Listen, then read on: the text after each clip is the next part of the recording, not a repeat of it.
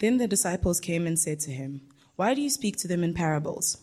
And he answered them, "To you it has been given to know the secrets of the kingdom of heaven, but to them it has not been given. For to the one who has, more will be given, and he will have an abundance. But from the one who has not, even what he has will be taken away. This is why I've spoken to them in parables, because seeing they do not see, hearing they do not hear, nor do they understand. Indeed, in their case, the prophecy of Isaiah is fulfilled that says, 'You will indeed hear, but never understand, and you will indeed see, but never perceive. For this people's heart has grown dull, and with their ears they can barely hear. Their eyes have closed, lest they should see with their eyes, and hear with their ears, and understand with their heart, and turn, I would heal them, and I would heal them. But blessed are your eyes, for they see, and your ears, for they hear. Truly I say to you, many prophets and righteous people long to see what you see, and did not see, and to hear what you hear, and did not hear. Hear then the parable of the sower. When anyone hears the word of the kingdom and does not understand it, the evil one comes and snatches away what has been sown in his heart. This is what was sown along the path. As for what was sown on the rocky ground, this is the one who hears the word and immediately receives it with joy. Yet he has no root in himself, but endures for a while. And when tribulation or persecution arises on account of the word, immediately he falls away. As for what was sown among the thorns, this is the one who hears the word, but the cares of the world and the deceitfulness of riches choke the word, and it proves unfruitful. As for what was sown on good soil, this is the one who hears the word, understands it. He indeed bears fruit and yields. In one case 100-fold, in another 60, in another 30. This is the word of the Lord. Good evening once again. I haven't been up here in a while. The tradition where I come from, when you say good evening to people, there's so much space, so the echo goes across the land. So when you say good evening, they say back to you, good evening. Good evening. It is exciting to be opening God's word. Just to mention a few things, along with a couple of leaders, we went on a camp this previous weekend, and that was a student leaders camp. So if you are new to our church, we run a student ministry at Pearson Institute, and it's an exciting ministry where Nick became Christian. So we are hoping for more guys like Nick who are going to hear the word and go out there and become leaders and church planters and take the gospel out. So to that end, we train our leaders. This weekend we had about 80 guys across Joburg, from UJ, from Veds, and we are looking at 2 Timothy and the charge to go out there and preach the good news of our Lord Jesus Christ. And it was an exciting time together. And as you know, camp is exhausting. So I'm high on coffee once again. I'm also a new parent. So please, I hope you are sticking with me. If you're running like a train, I hope you will catch something there and catch what God has to say to us. So that's great news. Just some other great news is that last year we received news from Pearson Institute that we're not allowed to host our ministry on any of their venues on campus. And that was a bit of a letdown, and that was going to impact us negatively. And so this week, some of our students have been pushing to get us back in. We've been meeting with the management. And this week, Friday, they said we, along with other 2 churches, are allowed back to do ministry. Isn't that awesome news? Let's praise God for that. So as we pray, I want us to be thinking, this kind of stuff is going to happen. There's going to be more resistance to the gospel. There are going to be those who misrepresent the gospel in front of people who are not Christians, and because of that, Christianity is going to receive a bad cred. But apart from that, wherever the gospel is proclaimed, there is opposition. So we need to be praying that God would give us courage when those times come, but also to pray that He would help us to use this moment to make the best of it, to grow more leaders for the kingdom. So we don't take lightly what we do. Let's pray that God would help us not to do that. I'm going to ask us to bow our heads as I lead us in a time of prayer as we get into God's word. Our Lord Jesus, we praise you. We know our world needs you. Father, you've made us for yourself. You made us to rule this world, to work and to create culture, to raise families, to enjoy the goodness of your creation. And we realize that often that is not the thing that marks our life. Our lives are marked by a different thing. Our relationships are a mess. Our jobs are frustrating and our families are broken. All this because we have chosen to be the boss of us. We wanted our own kingdoms. So tonight we do pray that your kingdom would come. That as your word is proclaimed, you speak to our hearts and establish your kingdom, that you'd give us hearts that turn away from our sin and our autonomy and self-governance, that we would rely on you, King Jesus. So we do pray that Christ would be at the heart of what we do tonight, and that we would turn to him in repentance and faith. This we pray in his name and for our good. Amen. Amen. So this last December, I had an opportunity to send my child away, my 2-year-old, to go to his grandmother for about a week, and that obviously gave me time to live my life as normal, to be selfish and do the things that I want to do. So I decided to pick up just secular books to read, secular meaning not Christian. And I came across this book. I bought it. If you know me, I buy things because they're cheap, right? So this thing was $80. And I'm like, this title is cool. This title said, Speeches That Shaped South Africa. $80. It's a thick book. I'm getting that.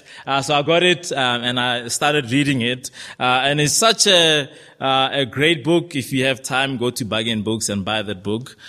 Because it tells us, an account of the speeches, across the 50 years of, our country that have shaped who we are, as a people, today.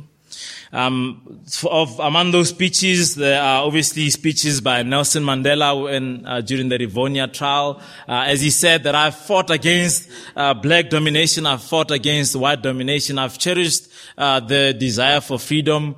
I'm paraphrasing him here. He says it is an ideal that,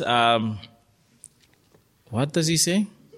It is an ideal that I've chosen to live for and of which I'm prepared to die.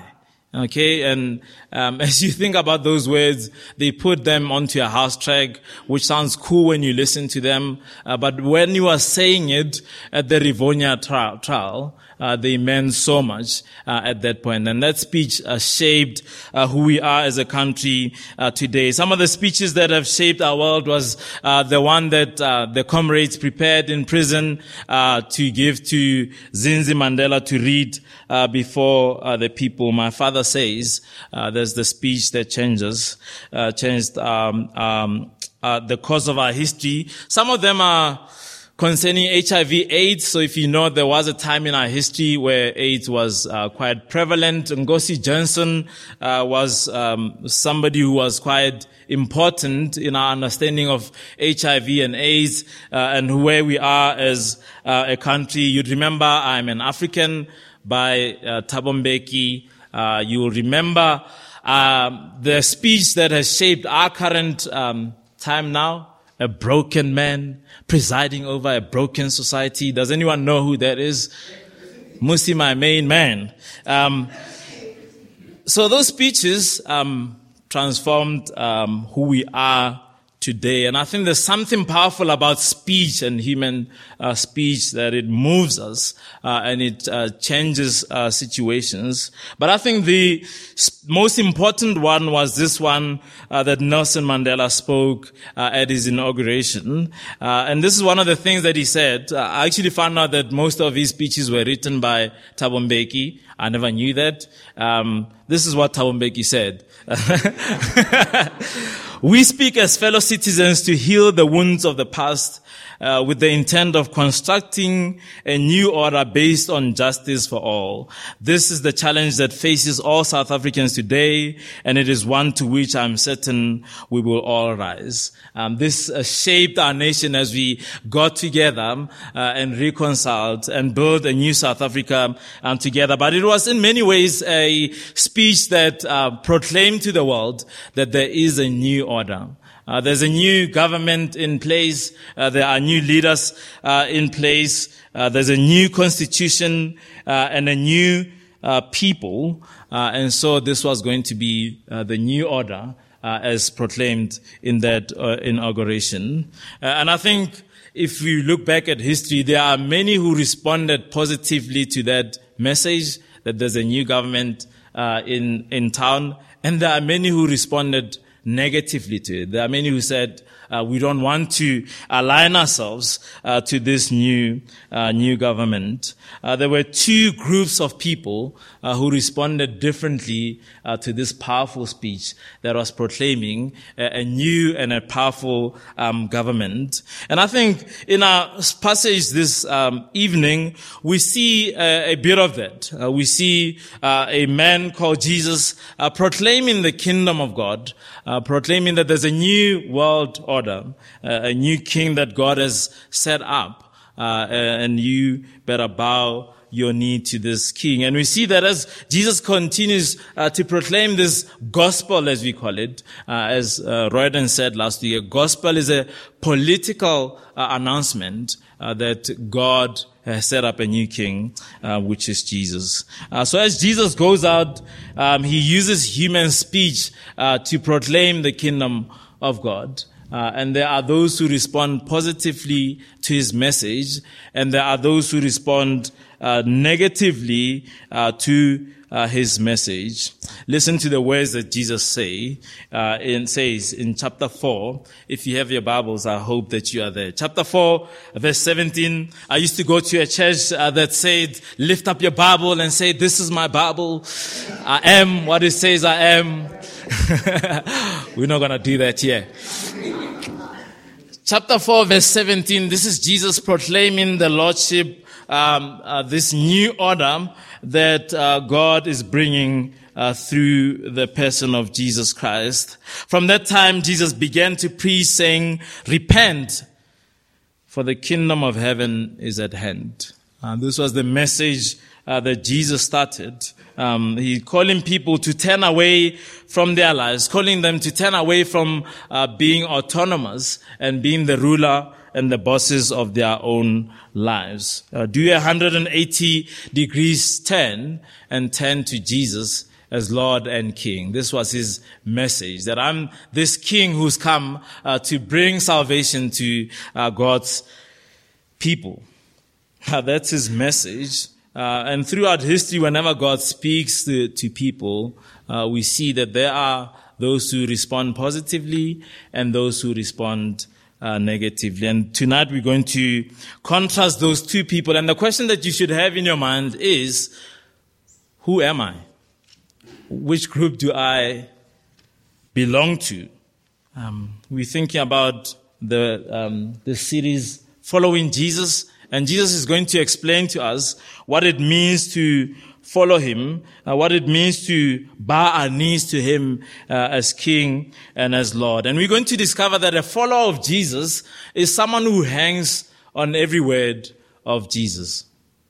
Let me say that again. A follower of Jesus is someone whose life hangs on every single word of Jesus. That is what we're going to see in our passage. Someone who hears the words of God, the word of God in Jesus, and builds their life on those words. And Matthew is going to unpack that for us. If you're new to the Bible, Matthew is simply a guy who hung around Jesus, who saw him teaching and preaching. We think that he's the one who wrote it, this gospel. Gospel is simply a biography of the life of Jesus, this guy who lived in Palestine, who was crucified by Romans, who rose back to life. Amen, sister. So what we're going to see in Matthew's gospel is Matthew is going to unpack for us the words of Jesus. And Jesus is going to explain to us what it means to be a follower. But before we get to that, I just want us to bring you up to speed as to what Matthew has been saying so far.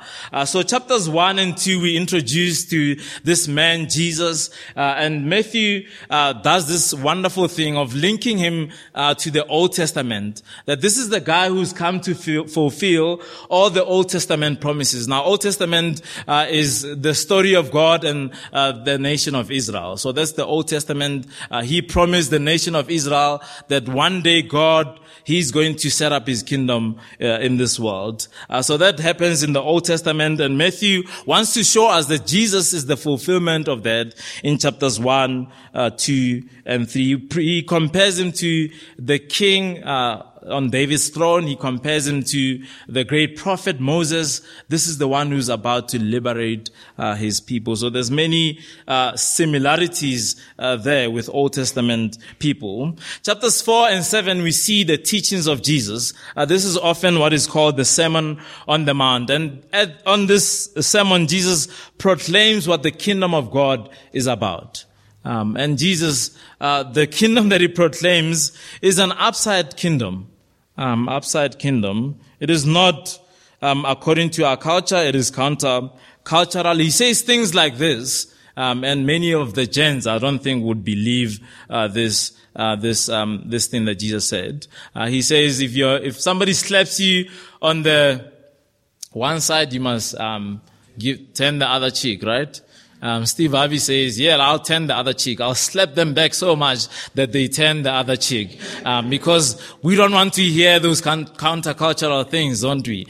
We want to live our lives and pay evil for evil. But God comes through in the person of Jesus and proclaims that the kingdom of God is not like that. It is an upside down kingdom. But He presses on deeper, and He reflects back on the law that says do not kill. And He says that law goes much deeper than the commandment itself. I'm here to fulfill it, because the key to the law is in the human heart. We've done a series that was titled Anatomy of the Heart. You can find that on the website. But that series goes on to explain that the teachings of Jesus.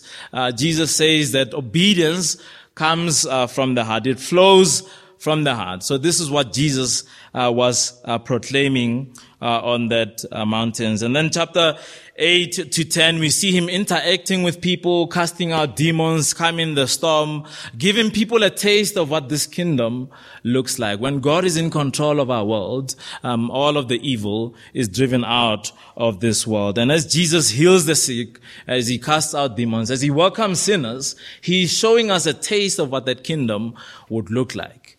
So that's chapters 8 to 10. Jesus has been presented to us as King. Chapters 11 to 13, this is where we see different people and their response to the kingdom. Some are like, okay, this is who Jesus is. John, in fact, sends a group of guys and they ask Jesus, dude, are you the real Messiah? Are you the one who's going to change our situation and free us from the oppression of the Romans? That brings us to our passage this evening, which is the parable of the sower. This parable is an explanation of the different responses that people have to the message of the gospel. So the same message goes out. Some hear it, some don't. I still remember high school. I used to get up and preach. Some heard and became Christian. Some didn't and didn't become Christians. And I nearly said Paul. Jesus wants us to understand why there's different responses to the message of the kingdom. Why do people respond differently to the message of the kingdom? And I think the key here is the word hear. The word hear. Whenever you read the Bible, this is a by the way comment. Whenever you read the Bible and something is repeated, it's important. When something is repeated, it's important. If you read through chapters 13, verses 1 to 23, you'll see that the repeated phrase there is the word hear, hearing, and those kind of words. The word hear is quite important for our purposes tonight. The other clue that we get, if you still have your Bibles, have a look at chapter 12, verses 46 to 50, which again points us to a clue, the context in which Jesus said these things that he was saying. While he was still speaking to the people, behold, his mother and his brother stood outside asking to speak to him. But he replied to the men who told him, "Who is my mother and who are my brothers?" And stretching out his hand towards his disciples, he said, "Here are my mother and my brothers. For whoever does the will of my Father in heaven is my brother and sister and mother." Now the three Gospels, the three records of the life of Jesus, all set the scene for our parable with this specific story. Guys come to Jesus and say, "Your mother and brothers are looking for you." Jesus says, "Well, who are those?" Have a look at Luke, because I think it sheds some light onto that. Luke chapters 8.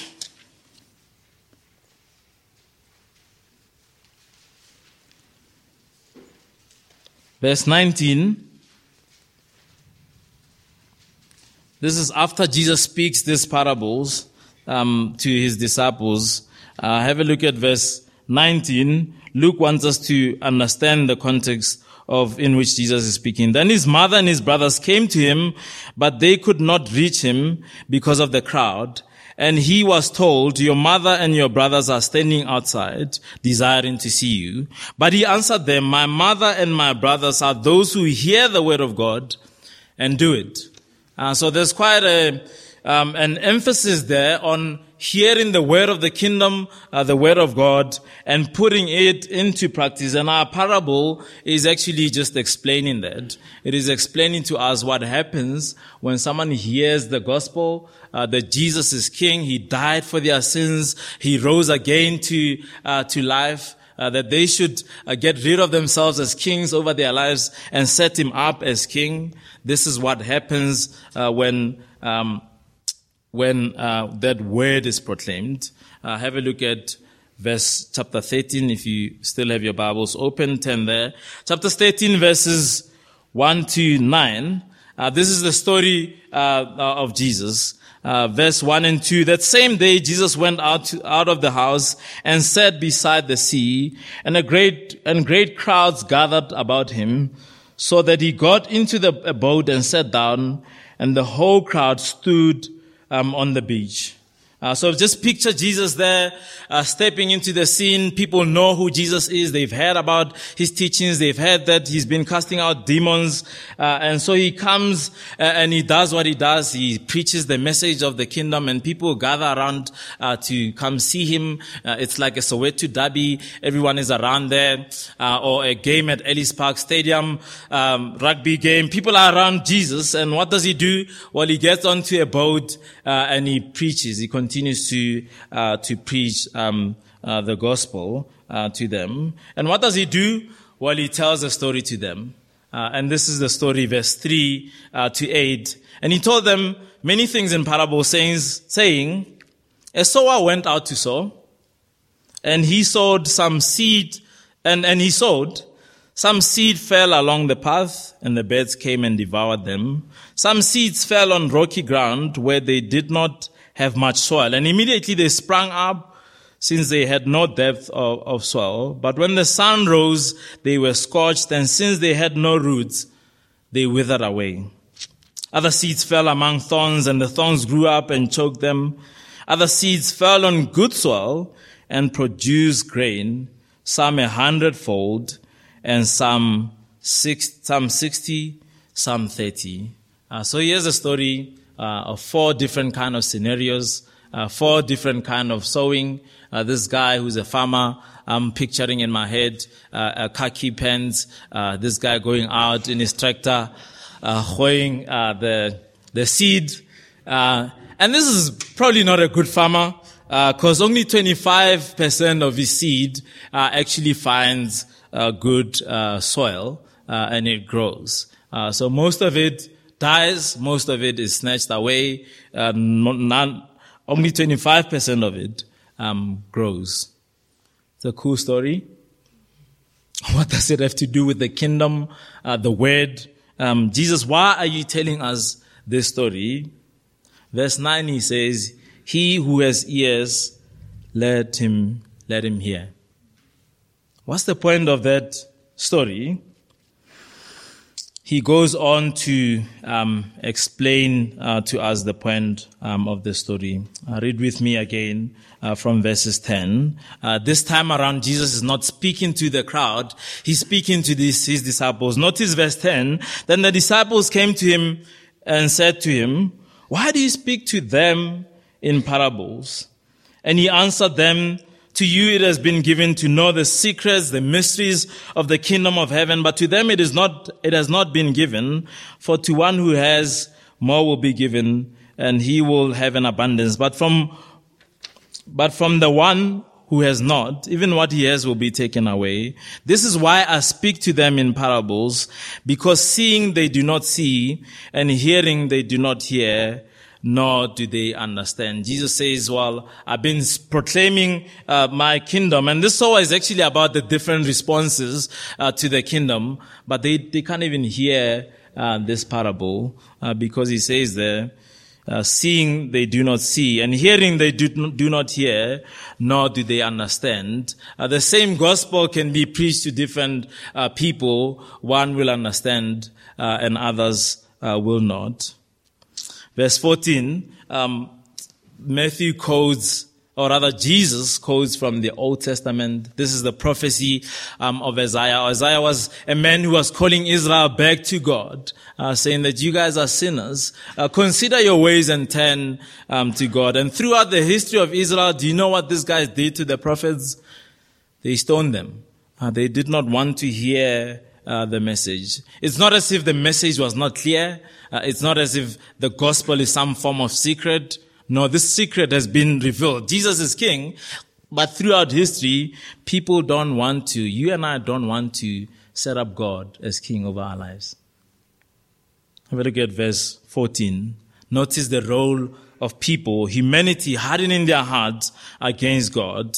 Verse 14, indeed, in their case, the prophet Isaiah is fulfilled that says, the prophecy of Isaiah is fulfilled that says, you will indeed hear but never understand, and you will indeed see but never perceive.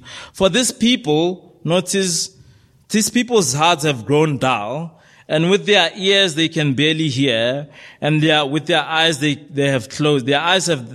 They have closed, lest they should see their eyes and hear with their ears and understand with their hearts and turn, and I would heal them. But blessed are your eyes, for they see, and your ears, for they hear. For truly I say to you, many prophets and righteous people long to see what you see and did not see, and to hear what you hear and did not hear. The reason why you and I reject Jesus' rule in our lives is because he doesn't do the things that you and I want him to do. He doesn't do the things that we expect him to do. And this is the case with Israel. They expected that the Messiah would just come and smash everybody who's an enemy of God, not realizing that they themselves are the enemies of God. And as Jesus steps into the scene, he wants to show them that everybody is an enemy. Everyone is welcomed into the kingdom by grace and by grace alone. Human hearts do not want to hear that message because this is not what we expect of God. We want God to serve us, as Nick was saying earlier on. We want to come to church to get something from God as we come through. We want to go to God not for the sake of God, but for the sake of us. What can this God give me? Is he going to bless me this year in 2020? Is he going to sort out my frustrations at work? Is he going to improve my financial situation, this God? If I trust in this Jesus, what does he have that is going to give to me? But as you read the Gospels, you realize that Jesus is not interested about giving you stuff. He's interested in you and I bowing our knees to him, because he's King and he's Lord. That's not what we expect. So we harden our hearts. Other translations use the word callous. Our hearts are callous against this message. How many of you have cons? You're not going to admit that at a church, are you? But if you wear shoes that are not that great for quite some time, your little toe, I don't know what they call it, grows a skin on top of it. What is it? Yes. That's what it is. So that's a heart that is constantly rejecting the rule of God is like that cons. Amen, Bazalwane. Amen. And it takes the power of God to remove that callous heart and to give us hearts that are receptive to the message of Jesus. The rest of our story, Jesus explains to us, and he gives us a clue as to what he's talking about. And I want you to think about these 4 types of scenarios and see that, I guess, in your life, where do you see yourself? There's 4 scenarios. Which one would best describe your life and the call of Jesus in your life to place him as King and as Lord over you? Which one of these scenarios would best characterize you? Have a look at verse 18. Here, once again, Jesus uses that word. Hear then the parable of the sower. Jesus doesn't leave us in suspense. He explains to us the different soil. Have a look at verse 19. When anyone hears the word of the kingdom and does not understand it, the evil one comes and snatches it away, what has been sown in his heart. This is what was sown along the path. So the seed that was sown along the path, this is what it is like. It's someone who hears the word of the kingdom, that Jesus is King over your life, and they don't understand it. And the evil one comes and snatches it away from them, so that it doesn't take root in their lives. How many of us have had sermons that talk about forgiveness, and you go along thinking, shucks, that was quite persuasive. Okay, so that's a seed being sown that Jesus, when he's King over your life, he's a forgiving King. Therefore, your life should be marked by forgiveness. You hear that word, and then you go out into the world, you encounter people who hurt you so much, and come Tuesday, the devil snatches that word away from you. You start reasoning within your heart that, I understand that that's what Jesus says, but I don't think Jesus would have understood my situation. If he knew the person who's hurt me, I don't think he'd be calling me to that kind of life. So the word doesn't take root and the devil snatches it away. We hear it, we are excited when we go out, but it grows, it's sown on the path, and so it doesn't grow. How many of us have been with Christians, or you've walked with someone in the faith and seen them just dwindle away from the faith? Somebody who proclaimed Jesus as King and as Lord over their lives, but when you look at their lives now, you can't even recognize them. Jesus wants to explain that this is exactly what it looks like. This is like seed that is sown along the path that the devil snatches away. Have a look at the second scenario, the seed that never grows roots. As for what was sown on rocky ground, this is the one who hears the word and immediately receives it with joy. How many of you have seen these guys. You preach the gospel to them. They get so excited. They receive the gospel with joy. They turn away from their sins. They look like the gospel is taking root in their life. But have a look at verse 21. Yet he has no root in himself, but endures for a little while. And when tribulation or persecution arises on account of the word, immediately he falls away. That is the reality of the proclamation of the kingdom. When the word goes out through human speech, some people hear the word, they get excited, but the reality of what it means to be a Christian takes that away from them. They're like, if that's what it means to be a Christian, then I didn't sign up for that. I want the Jesus who forgives my sins. I want the Jesus who guarantees me a ticket to heaven. But I don't want him to be Lord and Savior Lord over my life. I just want him to be the Savior. Have a look at verse 22. I don't know if that characterizes your life right now. You became a Christian because maybe you think the Christian faith is an awesome thing. It is an awesome thing, but the Bible calls us to calculate the cost. It is going to cost you something. And when life hits on that nerve, I wonder if that's going to be you. Have a look at verse 22.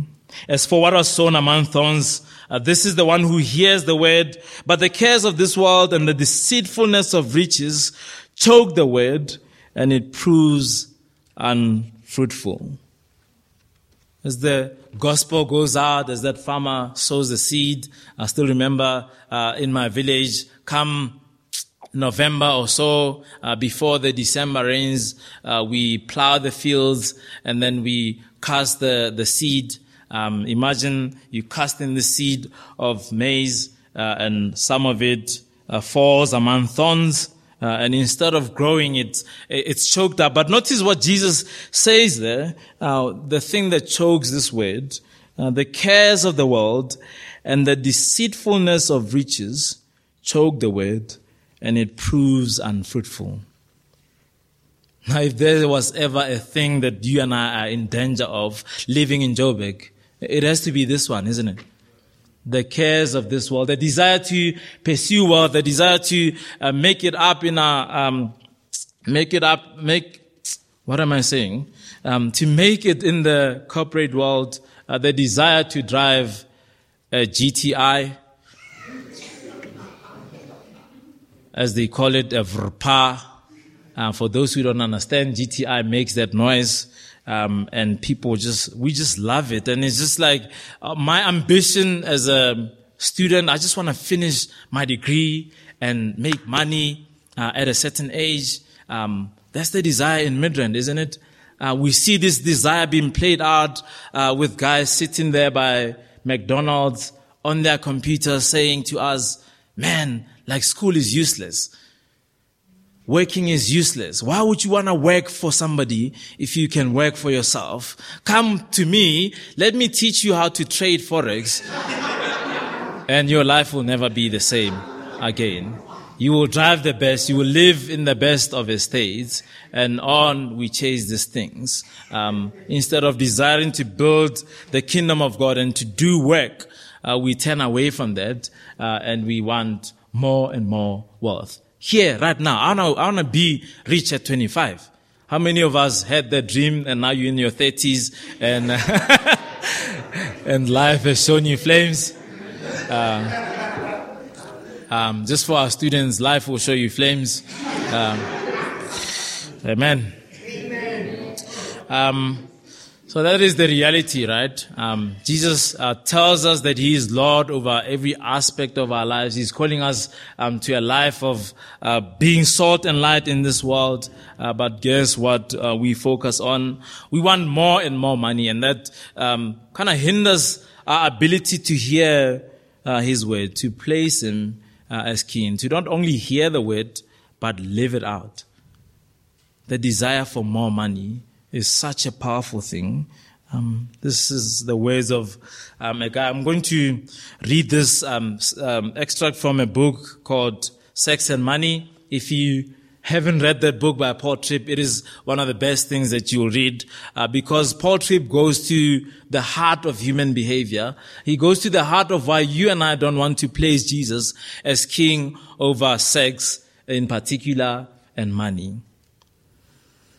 This is what he says. He says that if the hunger for paradise is wired into your heart, and it is, either you will realize that this present life has been designed as a preservation for the paradise to come, or you will do your best and work your hardest to turn the present moment into the paradise it will never be. Does that describe somebody this evening? You and I live in a broken world, and right now we will not be the paradise we seek. You and I are flawed people living with flawed people, and collectively we have no ability whatsoever to deliver paradise to one another.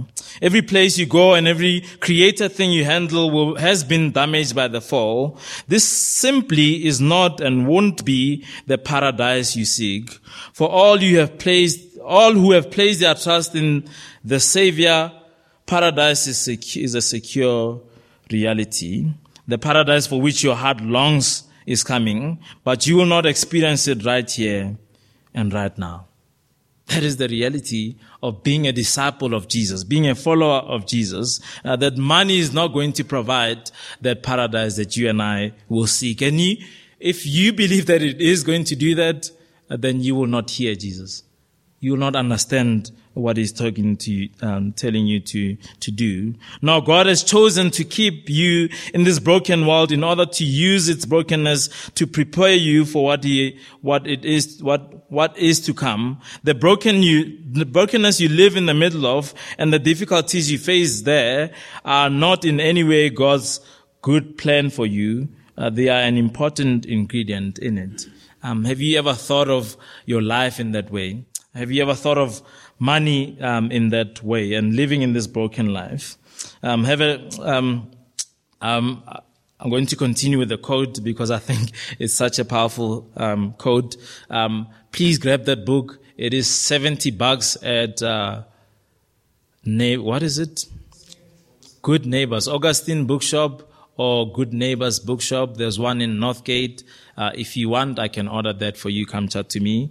He says we frantically spend on material things, physical experiences, and new locations in search of a piece of paradise. Our hearts long for the freedom from external difficulty and internal emptiness that we so often feel. We instinctively know that there must be more. That this can be it.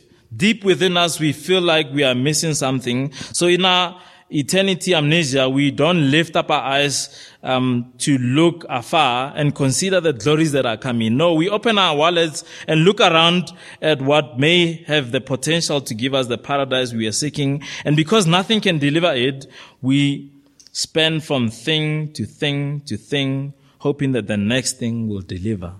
Such a powerful thing. But we don't end up with paradise. We end up with houses that are bigger and more luxurious than we need, cars that are more identity markers than means of transport, a pile of possessions, many of which lie unused, amassed debt and wallets that are empty, but the paradise that we spend to get has eluded us. And he goes on to say that, yes, you can budget and try to govern your life, but if your heart is not transformed, if you still think that you will find paradise, you will not hear Jesus. The desire for wealth will choke the word of God. We are about to land it. If you're in the black church, you'll start singing a song if you feel like I'm going on for too long, and then I'll just humbly sit down. But we are about to finish off with the last soil. Have a look at verse 23.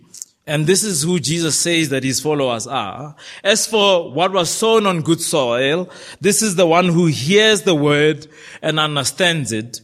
He indeed bears the fruit and yields in one case 100-fold, in another 60, and in another 30. This is good soil. The 25% that grows is people who hear the word of Jesus and like these disciples, go on to grapple with Jesus. Jesus, what did you mean when you said you have lordship over this area of my life? Going back to him and interrogating his word so that it may bear fruit in your life. It may be rooted in your life and bear fruit in your life. So again, the question, which of these scenarios best describe you? Are you in a place where you are hearing the word of God and not just hearing it, but grappling with it at your own private space? To not just be hearing, but be applying it. We live in an age where you can just, at the flick of a button, you can hear any sermon across the globe. And we are constantly consuming sermons. When I was at college, Bible college, we were listening to about 10 sermons in a week, and we were in lectures, but we were still godless in many areas of our lives. And that's the reality, isn't it? That you can hear 100 sermons, the seed of the word of God can be sown in your life, and it never takes fruit unless you take a time to understand it. What does it mean to understand it? To understand the areas that Jesus is calling you to repent. What are those areas in your life? I think 3 diagnostic questions will help us as we go on in this week, to help us with thinking about, are we people who are in these 4th scenarios, people who are good soil, who hear the word and understand it, interrogate it, and see how it applies to our lives. So the first diagnostic question is, are you in a place where you're actually hearing the word?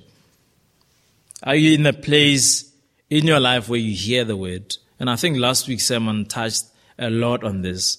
Are you prioritizing places, moments where you are reading the Bible, either in a small group, coming to church? Is that a priority for you? Or are you out there chasing money? Are you in a place where you are hearing the word of God? There's a lot of things that Christchurch Midrand has, one of which is our life groups. And I would encourage you, if you're not part of that, please join a life group, because that's a place where you get to interrogate the word. You don't have to listen to a guy talking. You can say, no, but I don't understand verse 13. I don't think it applies to me. Or I don't think Jesus was saying that or meaning that in chapter verse 13. Life groups are a place to do that in community, to grow together in community. So I'd encourage you to join that. The second diagnostic question is there an area in your life where there's a gap between Jesus as king and you as king? Is there a place in your life right now where Jesus is challenging you to place him as king? Whatever sermon you've listened to, Bible reading, personal, is it challenging you towards placing Jesus as king in different areas of your life? The last one is your life marked by repentance and faith? Is that the mark of your life? Or are you at a place where you're cruising? I've been a Christian for 10 years. Man, I got this under my belt. Repentance and faith, that's for new Christians. Perhaps that's you. Is your life marked by repentance and faith? Are you actually hearing Jesus when the word is taught? Do you think to yourself, sure, I wish so-and-so was here to hear this? Or do you think, shucks, I suck at that area of my life. Jesus, you died for me. You displayed your grace on the cross for me. Please help me in this area of my life to live for you. May God help us as we hear his word and put it into practice. Let me pray for us. Father, thank you so much for this, your word. May it take root in our lives. I pray that we would meditate on it, that we would interrogate it, that we would ask ourselves those diagnostic questions, that we would not just be people who hear your word, but that we would live by it.